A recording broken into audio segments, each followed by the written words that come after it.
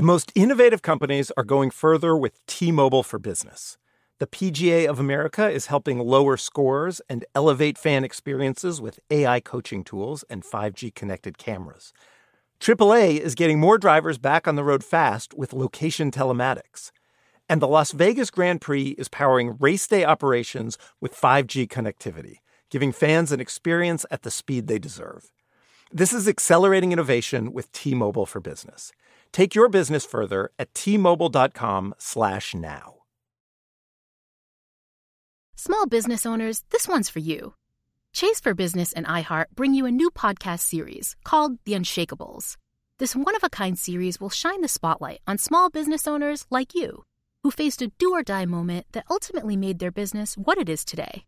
Learn more at chase.com/business/podcast. Chase, make more of what's yours. Chase mobile app is available for select mobile devices. Message and data rates may apply. J.P. Morgan Chase Bank, N.A. member FDIC. Copyright 2024, J.P. Morgan Chase & Co. This is your moment, your time to shine, your comeback. You're ready for the next step in your career, and you want an education employers respect. So you're not just going back to school, you're coming back with Purdue Global. Backed by Purdue University, one of the nation's most respected public universities, Purdue Global is built for people who bring their life experience into the online classroom. Purdue Global, Purdue's online university for working adults. Start your comeback today at purdueglobal.edu.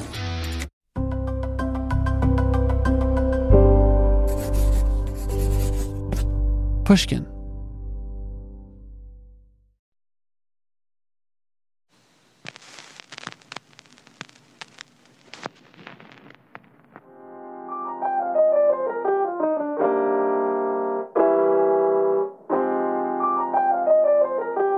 This is Talk Easy. I'm Sam Fragoso. Welcome to the show.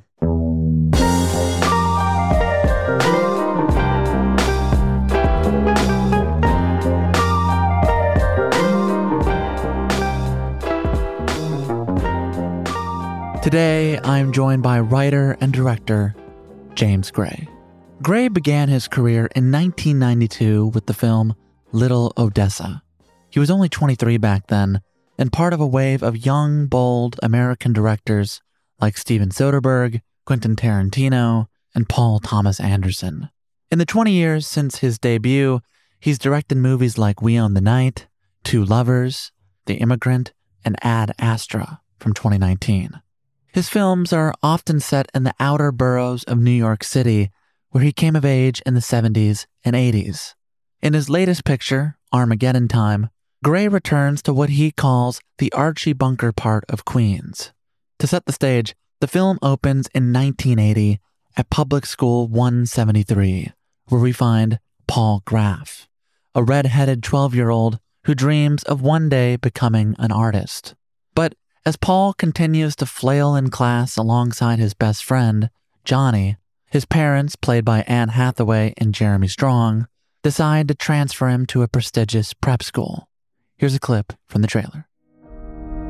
In this institution, you can be anything you want to be.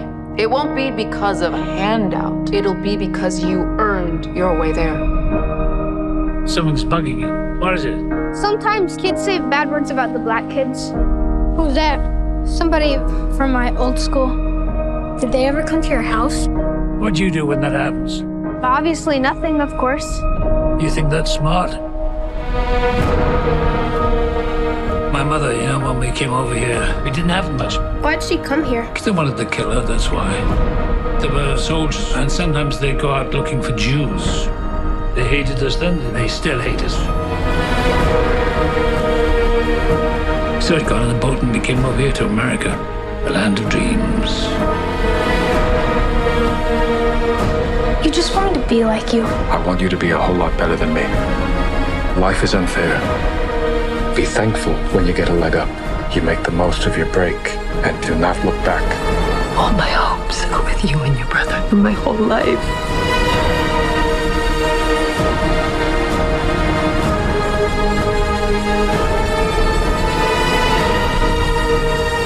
Next time those schmucks say anything bad about those kids, you're gonna say something. You You're gonna be a mensch, okay? Firm handshake. Okay, give me a hug.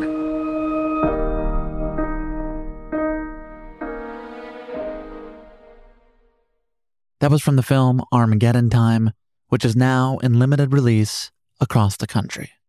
It will expand in theaters nationwide starting November 4th. Now, Gray, like Paul in the film, grew up in a Russian Jewish household to a family of Holocaust survivors. And while the picture is not entirely autobiographical, the heart of the movie, which is this relationship between Paul and Johnny, a black kid who lives with his ill grandmother, is based on Gray's childhood. In turn, the film examines ideas around class and race in the 1980s, how one can be both oppressed and the oppressor, especially as the American dream grows increasingly elusive. But beyond the film's timely social and political commentary, Armageddon Time is a meditation on memory, both the moments we retain and the ones we wish we could forget. In the book On Photography, Susan Sontag wrote, "To take a photograph is to participate in another person's mortality, vulnerability, and mutability. Precisely by slicing out this moment and freezing it, all photographs testify to time's relentless melt." And the same, I think, is true of making a film like Armageddon Time, which results in a kind of cinematic Polaroid of Gray's tumultuous childhood. And so, all of this, as you're about to hear, is the subject of today's conversation, which is part James Gray biography, part deep dive into Armageddon Time, a State of the Union on movie making in 2022, and of course, the painful timeliness of this new project as anti-Semitic rhetoric continues to surge. So, without further ado, this is James Gray.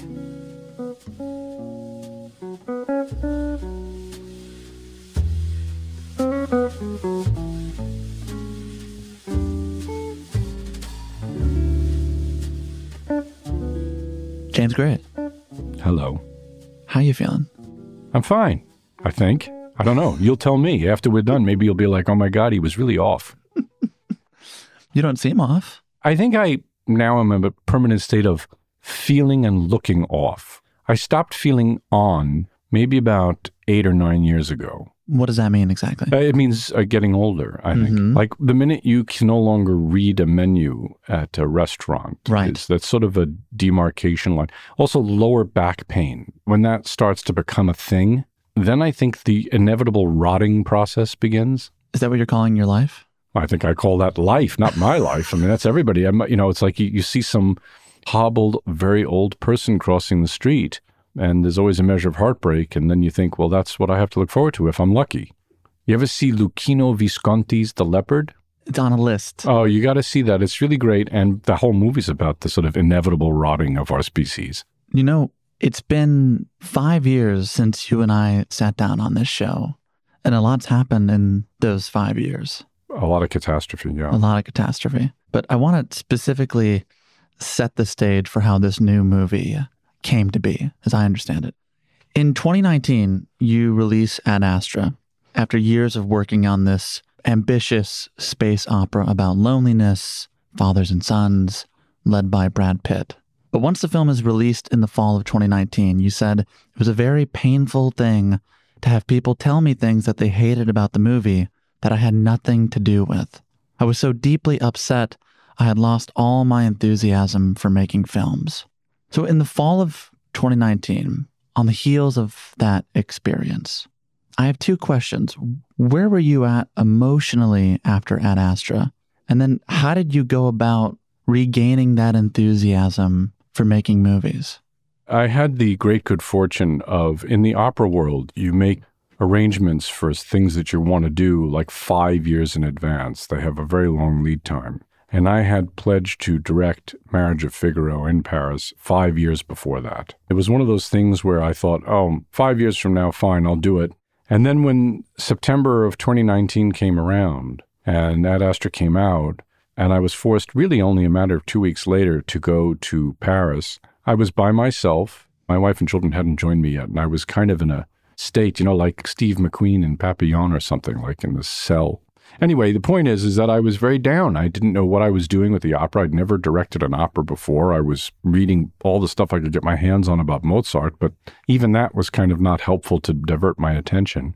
I just started to think of childhood stories. I started to think of the stories I told my children. But I was in a terrible state. And how did I rediscover the love of cinema? Well, it's very simple. I watch movies that I love, and then all of a sudden something happens inside of you where it's almost like, when you get a tooth pulled or something, and you remember the tooth pull, you say, yeah, that was awful. But for some reason, we remember our pain less well than we do our pleasures. And so that started to go away, and then all of a sudden the creative juices flow again. And really it comes from watching other beautiful works. Did some part of that sadness that you felt feel insurmountable? Or was it something you had felt before? Well, it depends. I'm on this show. Should I tell you the truth or not? I mean, the truth is, of course, it felt insurmountable. I've gone through periods where it's been very difficult emotionally because you try to put yourself into the work. You try to give of yourself in some good and not so good ways. You try to reveal everything. It's hard to recharge the batteries. And really, it's one long fight to be a movie director. 80% of one's day, even when one has as much control as is possible, you're still fighting, whether you're fighting the sun, you're fighting the cinematographer, in my case, almost never, but you're always fighting the trucks. Why are the trucks here? You're fighting the actor who wants to go in the corner and move away from the light that you've set up. I mean, everything is a fight. That's under the best case scenario. And it takes energy and time and a huge amount of stick-to-itiveness to not give up. And if you look at it, there are many directors, they have a period where they do some excellent work, and then all of a sudden it sort of falls off or they stop working. It's because it takes all that energy to fight. And sometimes you lose that energy. I've not lost that. As we set this movie up, do you think you have more fight now than you did as a young director?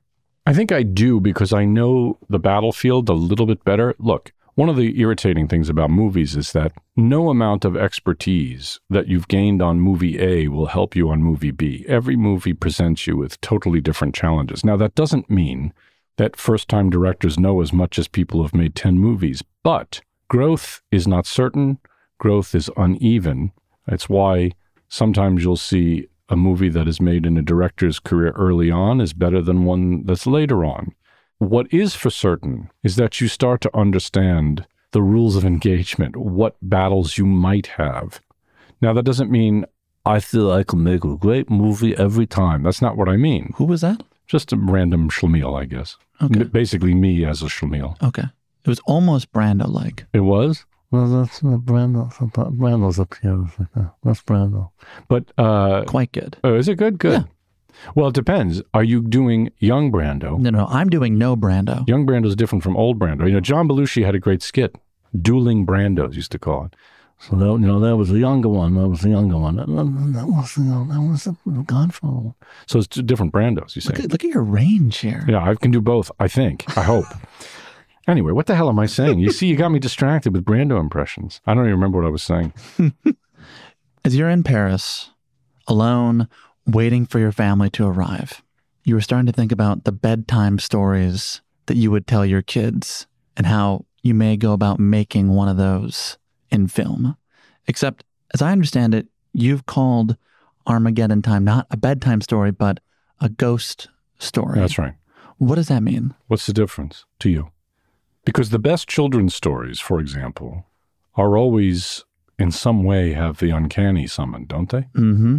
I mean, in fact, part of the problem with a kind of packaged prefab idea of a fable is sometimes they try to eliminate the darkness. But darkness is a key ingredient because you have to remind children of some of the less pleasant or easy things in life. There was a way to which I could marry, the idea of a ghost story, a fable, with something that's childlike but also altogether frightening in places and unpleasant in places. Does that start for you on that afternoon before production begins, when you're driving over the 59th Street Bridge with your wife and kids, and they ask you, can we make a pit stop? Yeah, I've talked about this. That is a true story. I took them back to the house. What a sadness that was for me. It's just, such an impermanence. And I don't know what this is. Everything always seems so much smaller. I don't know if you've ever had the feeling where you go back to your high school gym and it's way smaller, and the house I grew up in was tiny, and the alleyway behind my house where we played stickball, it was impossibly narrow. I thought, how did we ever play a game here where we had bases and the whole thing? I don't know what that is, but it's peculiar. I just was really moved by the experience. One of the things that really moved me, actually, was in the house next door, I saw my neighbor looking at me. And I didn't have the guts to go talk to him. He was a lovely guy. He lived there for, 40 years, maybe more. But I didn't want to talk to him because I knew that his wife had died not long before that. My father had told me. I don't know. I didn't want to confront him, but I could see how sad he looked and happy he looked to see me at the same time. That's where all of this started to kind of come together, because in some ways it's a very selfish act, very egotistical act, to try and summon your childhood, and save it and bring it back to life in some way. And I'm bringing back all these people that have died. I'm bringing them back to life. What did your kids think of the house? I don't know what picture they had of the house. I don't know what they thought it would be. They've lived a very cloistered existence, but they were stunned by what they saw as a kind of small and rundown quality to it. Well, the rundown quality of that home is reflected in this new film of yours, which begins in 1980, but I think to give some context, comes on the heels of the Bronx burning, the blackout of 1977, the energy crisis of 1979, eventually landing on the fall of 80 as Reagan is trying to unseat President Jimmy Carter. When you're starting to build your childhood in this Russian Jewish family, going to school in Queens, how much is built from memory and how much is built from research?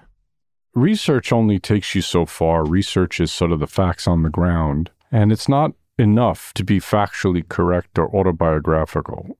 Personal and autobiographical have different demands on you. Something that is personal is expressing the most intimate side of you. Autobiographical is the facts of the case. This is the wallpaper I had, which my brother actually remembered. That's important. It sets a context for the world, and it does matter. And by the way, I think it separates good from bad, the level of detail. You're quite right to mention, by the way, Bronx is burning and energy crisis and the blackouts, because it's not a movie, and people always say this, including, by the way, my production team says it's an 80s movie. It's not. I consider it a late 70s movie, almost like a hangover from the 60s, really, a way of trying to make real some of the interesting and important commitments that the late 60s had. But people tend to forget, because we romanticize the past, what a brutal and unforgiving moment 1980 actually was. It was a deeply unhappy country. And when you are between childhood and adulthood, you're trying to make sense of the world. And you're trying to see the differences in people, why they are, and understand the unfairness of the world, the brutality of the world, which has been often or hopefully shielded from you before then.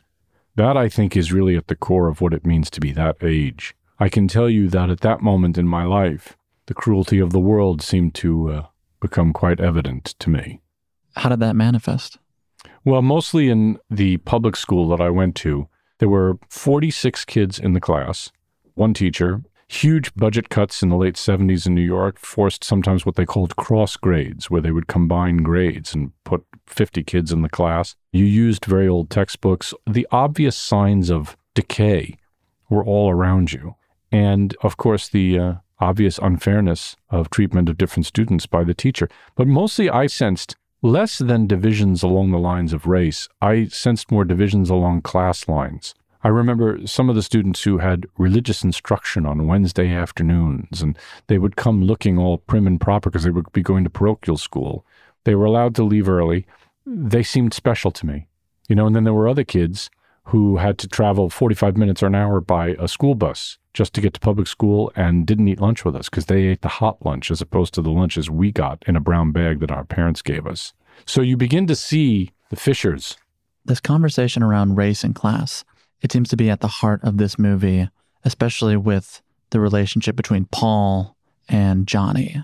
Now, I understand Johnny is based on a friend you had growing up in Queens.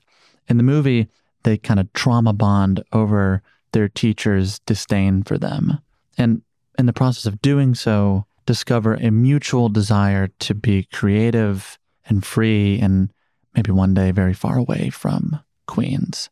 Why don't we take a look at a clip from the film in which we find Paul and Johnny inside the classroom. Class, exchange 110 for 10, 1. And that is how you subtract large numbers, right? Subtraction. Yeah. Mr. Turkeytop, I don't Circle understand. tab. I just explained it to you, Mr. Edgar Romanelli? Mr. Romanelli. Were you not listening? All right, you just repeat it yourself. You'll learn it. I have eyes in the back of my head, Mr. Davis. I didn't even do anything. I will not tolerate any nonsense. Cut it out, or you will go to Principal Seabell's office. Now, you said once, you make the work in some ways as a kind of coping mechanism. And I'm curious, did telling this story, and by extension, part of Johnny's story, did it help you cope with that relationship? No, I wish it did. It would be very easy to say yes and how much better it made me feel about the world. But I have no closure. I have no feeling of catharsis. It feels only more fraught because you realize that you can never see the whole picture. And what is a personal history? What is history? It's like history is an unending series of layers that can never, ever be satisfactorily revealed to you. And so when I think back on my relationship with him, I get no easy answer or solution. I have no relief. But I think that's the way it should be, by the way. Part of the challenge, actually, of being a creative person is that you know that if you're 100% successful, it's going to take some time because that means something is unsettling in it. If everybody loves it when they first see the painting or read the book or watch the movie, there's something wrong because it means that it went down too easy. You need a level of provocation in order for the work to simmer in the collective unconscious for a long time. Having watched the film twice now, there is a discomfort one feels while watching it. Really? You're going to have to tell me this because I made it, so it's hard for me to know that answer. Well, I think what that is this larger point about someone being both the oppressed and an oppressor. Because it would be much better if you could target a villain. But life is notably absent most villainy. You know, Donald Trump, okay, he's like a perfect example. And it's like this guy who has orange hair and a strange colored skin and seems very artificial. And he says terribly anti-Semitic and racist and sexist things and makes fun of handicapped people. This is a basic villain in like a comic book. But that's not most people. Most people actually have good intentions, and most people are kind of trying to survive in a very hostile world.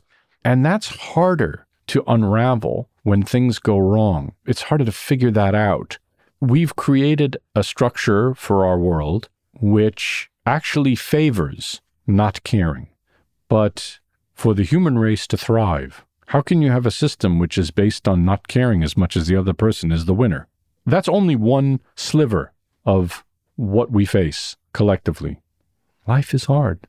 It seems like you didn't totally realize how hard life was until this formative age of 12, 13. I knew that I had to fight for what I wanted from a very young age. In fact, I can't remember even when it was that I became cognizant of that fact. And I seem to remember knowing that pretty early on. I'm talking like second or third grade. My father loved to tell a story where I simply refused to eat for 4 days in Europe until they found Heinz ketchup. Like there was something always a little bit wrong with me. Like I didn't give in. And he used to say, he said, you know, you were so willful. What a willful little child you were. Sometimes you were fighting for Heinz ketchup. Yeah. Other times you were fighting, I imagine, to pursue art. Yeah, I mean, my parents, and I don't blame them for this at all, by the way. My parents, particularly in 1977, were really struggling financially. I think by 1980, they had sort of come out of it a little bit. But in 1977, they needed the food stamp program for assistance. I remember my mother being quite humiliated by that at the supermarket. I remember going to a supermarket called Waldbaum's with her, and she was paying with food stamps. And I said, "What is that, Mommy?" And she said, "Stop it. Stop it." Don't make a point of it. Yeah, stop it, she used to say. I remember that. And so they had survival issues. And, to have a son say he wants to be I wasn't specific, an artist, they may as well have said that, they've heard that I was, wanting to run away and become a drug addict or something. They didn't know what it was, didn't know what it meant. But I was really lucky, and I had one person who loved me. But I shouldn't say that. My parents really loved me. I know they did. But my grandfather was the one who let me know it. He was the one who took the time to say, "You're wanted." And that is everything for a child. You only need one. I've heard you say this before, that part. I'm wondering, do you only need one, or did you only have one? See, Sam, you're quite good at this, because that's an excellent, excellent point. Because I only had one. Maybe that's the reason, I need to be on the shrink's couch all the time. I don't know. I don't know the answer to that. I mean, life is, as we say, filled with these complexities, and I do have a very rich existence in many ways. I mean, I have my children, as I've expressed, that I love, and my wife's incredible, and I'm surrounded by lots of good books, and my friends are amazing. I've made a very nice life for myself. So I think probably one is enough, because I didn't wind up in the street. So I would say one is what you need. You want more, but if you only got one, you're all right. We'll be right back with filmmaker James Gray.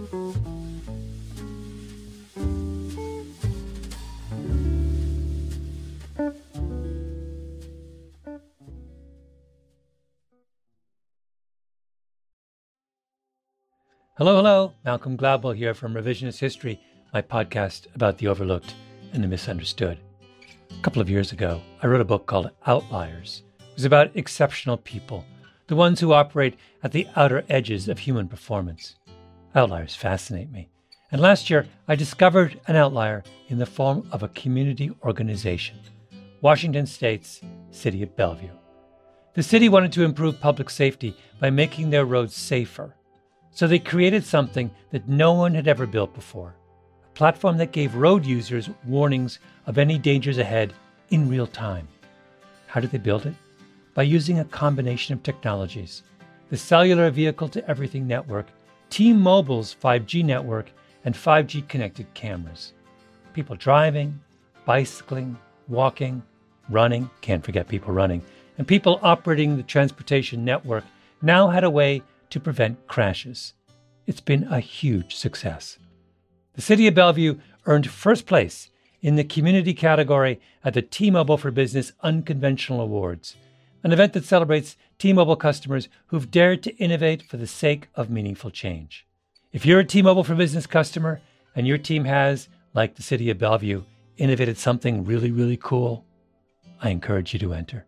It's also a great way for outliers to be recognized in front of your industry's most influential leaders. You can enter at tmobile.com/unconventional awards. That's tmobile.com/unconventional awards. See you there. Small business owners, this one's for you. Chase for Business and iHeart bring you a new podcast series called The Unshakables. This one-of-a-kind series will shine the spotlight on small business owners like you, who faced a do-or-die moment that ultimately made their business what it is today. Join hosts Ben Walter, CEO of Chase for Business, and Tanya Nebo, a lawyer and business consultant, on these storytelling journeys of trials, tribulations, and triumphs that hinged on a single event, a split-second decision, or even a stroke of luck. Whether the story is about a warehouse going up in flames or a former partner stealing a whole roster of clients, each episode will showcase the grit, determination, and resourcefulness a small business owner needed to turn a pivotal situation into a springboard for success. Listen to The Unshakables now and learn more at chase.com/business/podcast. Chase, make more of what's yours. Chase mobile app is available for select mobile devices. Message and data rates may apply. JP Morgan Chase Bank, NA member FDIC, copyright 2024. JP Morgan Chase & Co. Musora is your access to online music lessons for guitar, piano, drums, and singing This is your chance to reignite some old musical passions or pick up an instrument for the first time. Connect with more than 100 of the world's best teachers and musicians. You'll get 7 days totally free to try it out. And then it's just $30 a month, less than a single private lesson. I mean, why do we do Broken Record? Not just because we love hearing from great musicians. We do it because we think that there is something beautiful about the appreciation of music. Don't you think we need more of that in our lives these days? That's the mission of Musora, to inspire, educate, and connect musicians. Enjoy unlimited personal support, weekly live streams, student lesson plans. It's like having a personal music teacher, only much, much better. Just go to Musora.com, Musora.com, to start a new musical journey today.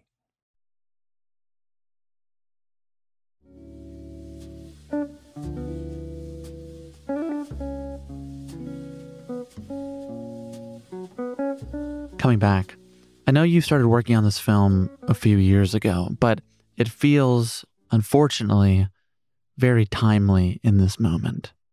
I'm thinking specifically about the Russian Jewish family at the center of the film, which of course was modeled after your family in Queens, and all the conversations they have around the dinner table about racism and anti-Semitism in America. And so, given the recent resurgence we've seen in anti-Semitic rhetoric, how are you thinking about all of this as your movie, Armageddon Time, begins to open in all these different parts of the country? It's very sad to me because it feels like we keep replaying the same thing over and over and over again. When it comes to issues of, I don't understand the anti-Semitism thing from Trump. I don't have any expectations, so obviously he's just who he is. I don't understand the Kanye West stuff. I had tremendous admiration for him as a creative person, and it's just such a sadness to me. I have no other way to put it except a sadness. And as for issues of racism in the United States, it's true. I wrote the film before George Floyd. You would love to say, oh, we put X or Y behind us, but it doesn't seem like we're capable of doing that at all. I don't understand it. I really don't. I can't. It was funny because I remember when my kids watched the movie 42 about Jackie Robinson, and they're big baseball fans. They literally did not understand the movie. And when I say they did not understand it, they're like, wait, why can't he play baseball? And then I'm sitting there trying to explain why Jackie Robinson could not play in the major leagues. And I literally was like, I don't know how to do this. I don't have the tools for it. First of all, when you actually say it aloud why he can't play in baseball, it's like the dumbest thing you ever heard in your life. And then you're having to explain something moronic to your children. And then they go, oh, I understand, I think. And then they see this. We had protests because we live right near the mayor. So the protests were literally across the street from us. And my kids went out and joined them. It was kind of an amazing experience. But I felt very sad because it feels like you keep playing the same song over and over and over again. It feels too big for me. It feels like you try to excavate a little bit, and the more you excavate, the bigger the hole seems. I just become withdrawn. I retreat into myself because I don't know how to face it in the world. I have this weird desire, penchant, whatever, to read World War II books. My wife says it's because I'm trying to understand, as Hannah Arendt called it, the banality of evil. This idea that a total inability and unwillingness to have any compassion, sympathy, empathy for anybody outside your immediate realm of understanding. And I don't get it. I don't get it. Does it make sense to you? I can't explain it. You're asking me the hardest question ever. It's like, why does the human race have this absolute need constantly to have like a pecking order? It's madness. And it's always existed. You throw different groups to the wolves at different times, and you just say, well, what is that in us that requires that? I don't have an answer. If you had a hard time explaining... I'm sorry that I botched your answer. I don't have an answer. You didn't botch any answer. It's because I've told this story to friends of mine in the past. It's like the perfect example of what it is I'm talking about. The total blindness to extend any humanity to anyone outside yourself or your immediate family. There was this story about Rudolf Haas, the head commandant at Auschwitz, person who oversaw the deaths of about 1.3 million people. And not just Jews, by the way, but also a large portion of political prisoners, homosexuals, Roma. One of the worst human beings who's ever lived. When the British captured him and interrogated him after the war, they said, "Do you have any regrets? You're responsible for 1.3 million deaths." He said, "Yes, I did not spend enough time with my family." And that answer, I don't understand it. Do you? No. I'm trying to see like what would cause somebody to think that way. I don't have an answer. I don't have an answer, but I bring this up because this movie of yours, which is about 1980, seems awfully a lot like it's about now. Yeah, of course. And is, moreover, about to be in theaters across the country in places that are once again returning to a kind of anti-Semitism. And I cannot help but shake the moment in which this is being delivered. I don't know. Maybe it was always there, and maybe it's better that it's out in the open as opposed to like pushed aside. But I mean, look at what the Supreme Court did to women. There's such a desire and a need for white Christian European descendant males to literally lord over and just crush. And I don't want to reduce it to that even, because even there you start to see class separations, and it becomes an unending search for this villain, and you'll never find it because it's systemic. Maybe it's because we need the other to explain what is wrong. You know, every society needs a kind of collective myth to survive, and ours is obviously Horatio Alger. You work hard, you do the right thing, you play by the rules, you pull yourself up by your bootstraps. And when the society begins to fail to deliver on the myth for at least some, there are cracks and then the dam begins to break. I think what you're seeing now with this kind of recrudescence of America First kind of 1939 Father Coughlin fascist thing is that capitalism has stopped delivering on rising wages, increasing middle class. And when that stopped, people kind of went, wait a minute. And some turned to the left, and some turned, of course, to the right. But I think that's what you're seeing actually across the Western world. It's funny that you pinpoint capitalism, because we've been unpacking the social climate in which this film is about to be dropped into. But you said recently that Hollywood has reduced its cultural significance in the name of capitalism. What does that mean exactly? If you prioritize only profit as opposed to excellence, immediate profit, you don't think long term, and you don't believe in things like lost leaders, and you don't believe in a broad-based cultural interest in what you have to offer. So what you're seeing with the studios is kind of a microcosm of American capitalism. And that is that you make only one kind of movie because that's the only kind of movie that makes money, because it's the only kind of movie you make. And so it's like this routine that keeps repeating itself. And in the end, it will destroy itself. Now, in some ways, this has been very good for the United States, because what it's led to is a capacity for us to reinvent ourselves. If you and I were sitting here having this conversation somewhere around 1991, the end of George H.W. Bush, you would be quite distressed. The situation would appear dire. Incomes are stagnant. Then the internet comes, and there's another explosion of wealth. We generate something new. But in the movie business, all that means is it's not something that business thinks is deserving of permanent place in our culture. And it might be dying. Might be. Might not be. I don't know the answer to that either. I mean, I've seen there are many times where the death of movies has been predicted and it's been completely wrong. So I certainly hope that American pictures come back. You know, it was in the early 1990s when you started your career. I believe it's late 80s. You leave Utopia Parkway, head out to USC, and start following that dream of wanting to make movies. And I wanted to go to that first film. It's called Little Odessa. When you look at that period of time, what do you see? I was clearly dealing with some kind of depression, which I did put into that film. I was also unbelievably arrogant. I mean, I thought I was fantastic. In film school, I remember I said this, I thought I was the second greatest English language director in the world. Behind Stanley Kubrick. I thought I was number two. A close second. The truth is I actually was number two, but of a very different sort. when I finally finished shooting the film. Oh, that was a poop joke. Yeah, it was. I got it.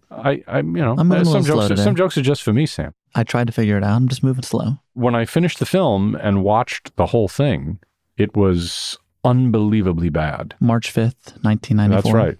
That was the end of my confidence. And I remember it so clearly. It was like such a wake-up call about how hard it is to be a good craftsman. And you got to work at it, and it takes a long time, and you have to earn it. And in the world, it was a much more open place for cinema. At the time, I didn't appreciate it. How do you mean? Well, I was romanticizing the 1970s. I was romanticizing particularly places like United Artists, which existed. It felt like it existed to support the director. And the movie business did change after 1980 in a very obvious way. So I was lamenting that. But now I look back on it and it seems like what a great gift, this explosion of independent cinema, and the home video market had all this money pouring into smaller pictures. It's how Quentin Tarantino made Reservoir Dogs. It's how I got my film made because of Tarantino's working with Tim Roth, and Tim committed to my film after that. So I think of it now as a very fertile moment for a lot of young directors, some of whom went on to spectacular careers. Others made works of beauty that last, but only made one or two. So I look at it with some tremendous affection. Well, my last question for you. You mentioned your kids. I was thinking about that car ride you took with them back home to Queens.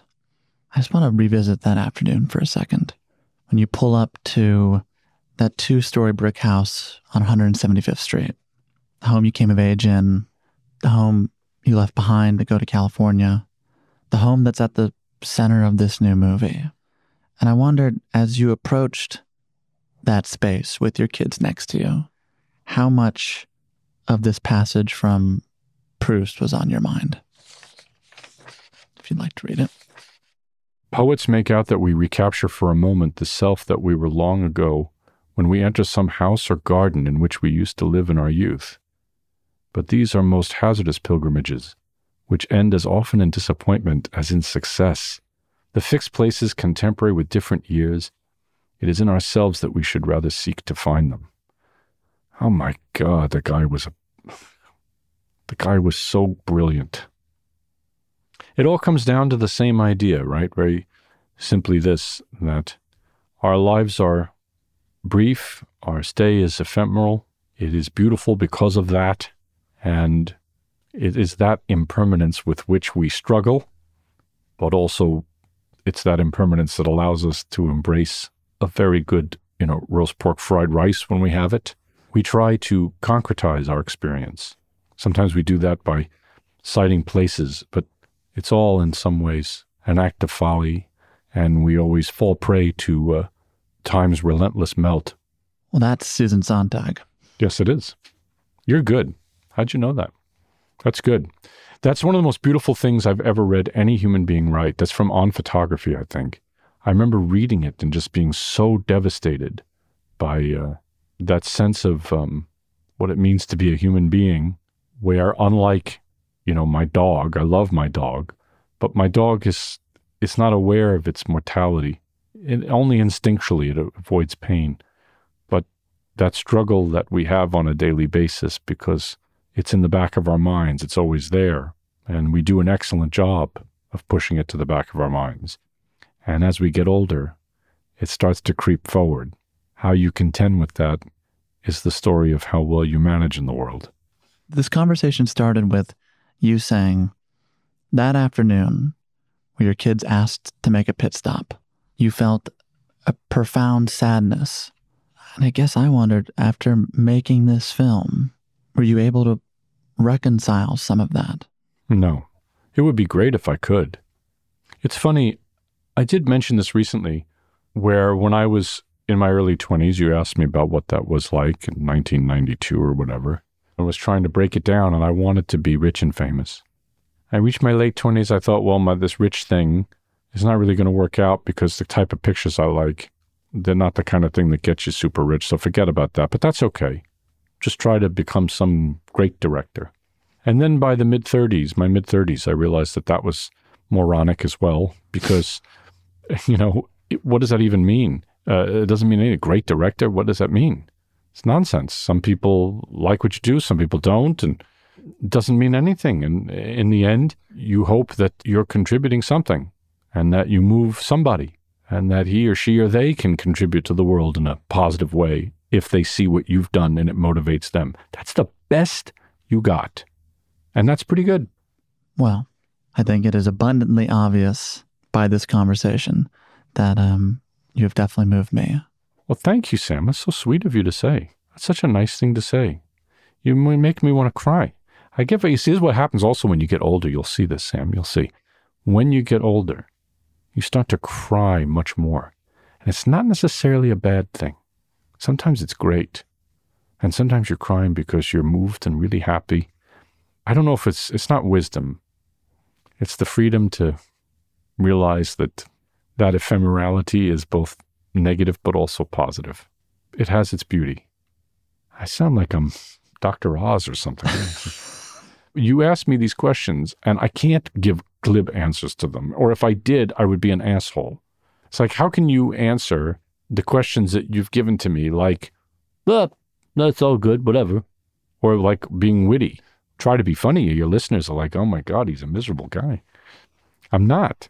I have in my telephone a gazillion pictures of praying mantises, which my son has taken with my phone. Because my son, at age 11, figured it all out. He sat there and he would study the praying mantis, and he would say, isn't that beautiful? Isn't that a thing of magnificence? And he was right. And that's the thing you focus on. And that's enough. And that's enough. Why do you need more than that? I think me searching for the Heinz ketchup was probably a more pure expression of the human spirit than it was to lard it up with Susan Sontag. Well, I thank you for the Heinz ketchup. There you go. The Sontag references, the 8 films, and everything in between. Thanks, Sam. James Gray, appreciate you. Thank you.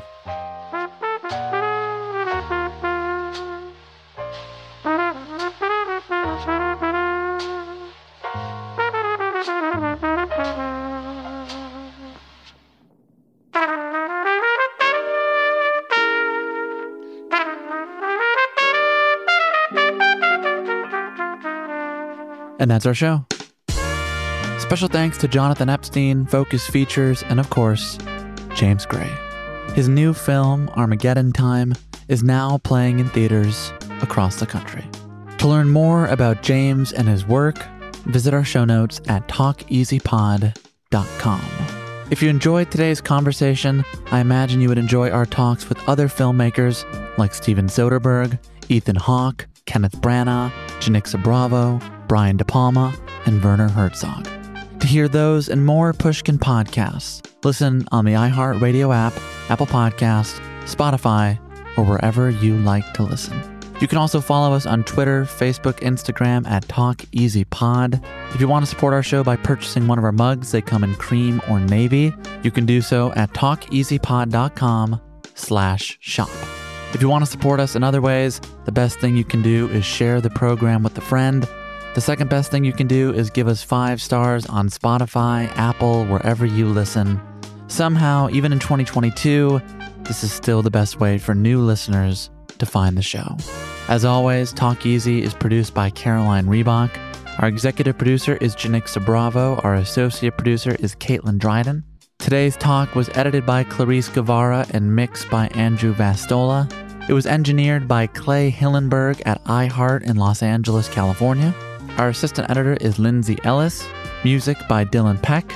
Illustrations by Krisha Shenoy. Photographs are by Maria Alvarez. Video and graphics by Ian Chang, Derek Gaberzak, Ian Jones, Ethan Seneca, and Layla Register. Special thanks to Patrice Lee, Kaylin Ung, and Paulina Suarez. I'd also like to thank our team at Pushkin Industries. Justin Richmond, Julia Barton, John Schnars, Carrie Brody, David Glover, Heather Fain, Mia LaBelle, Eric Sandler, Nicole Morano, Maggie Taylor, Morgan Ratner, Jordan McMillan, Isabella Navarez, Maya Koenig, Carly Migliori, Jason Gambrell, Malcolm Gladwell, and Jacob Weisberg. I'm Sam Fragoso. Thank you for listening to another episode of Talk Easy. I'll see you back here next Sunday with the one and only George Saunders. Until then, stay safe and so long.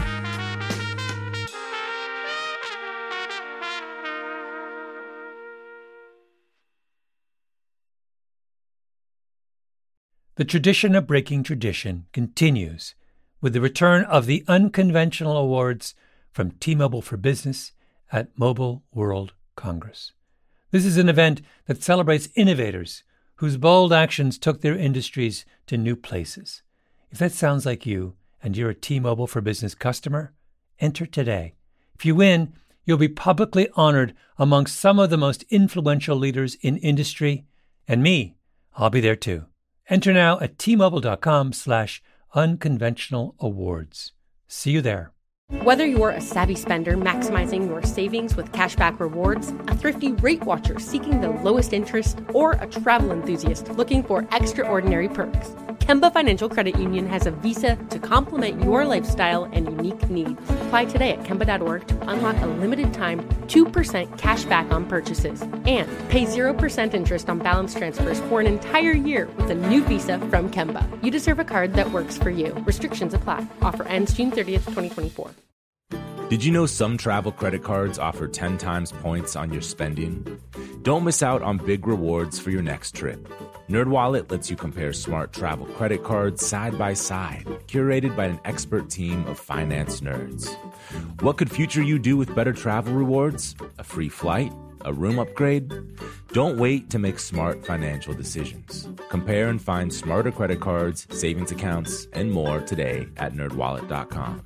Reminder, credit is subject to lender approval and terms apply. NerdWallet. Finance smarter.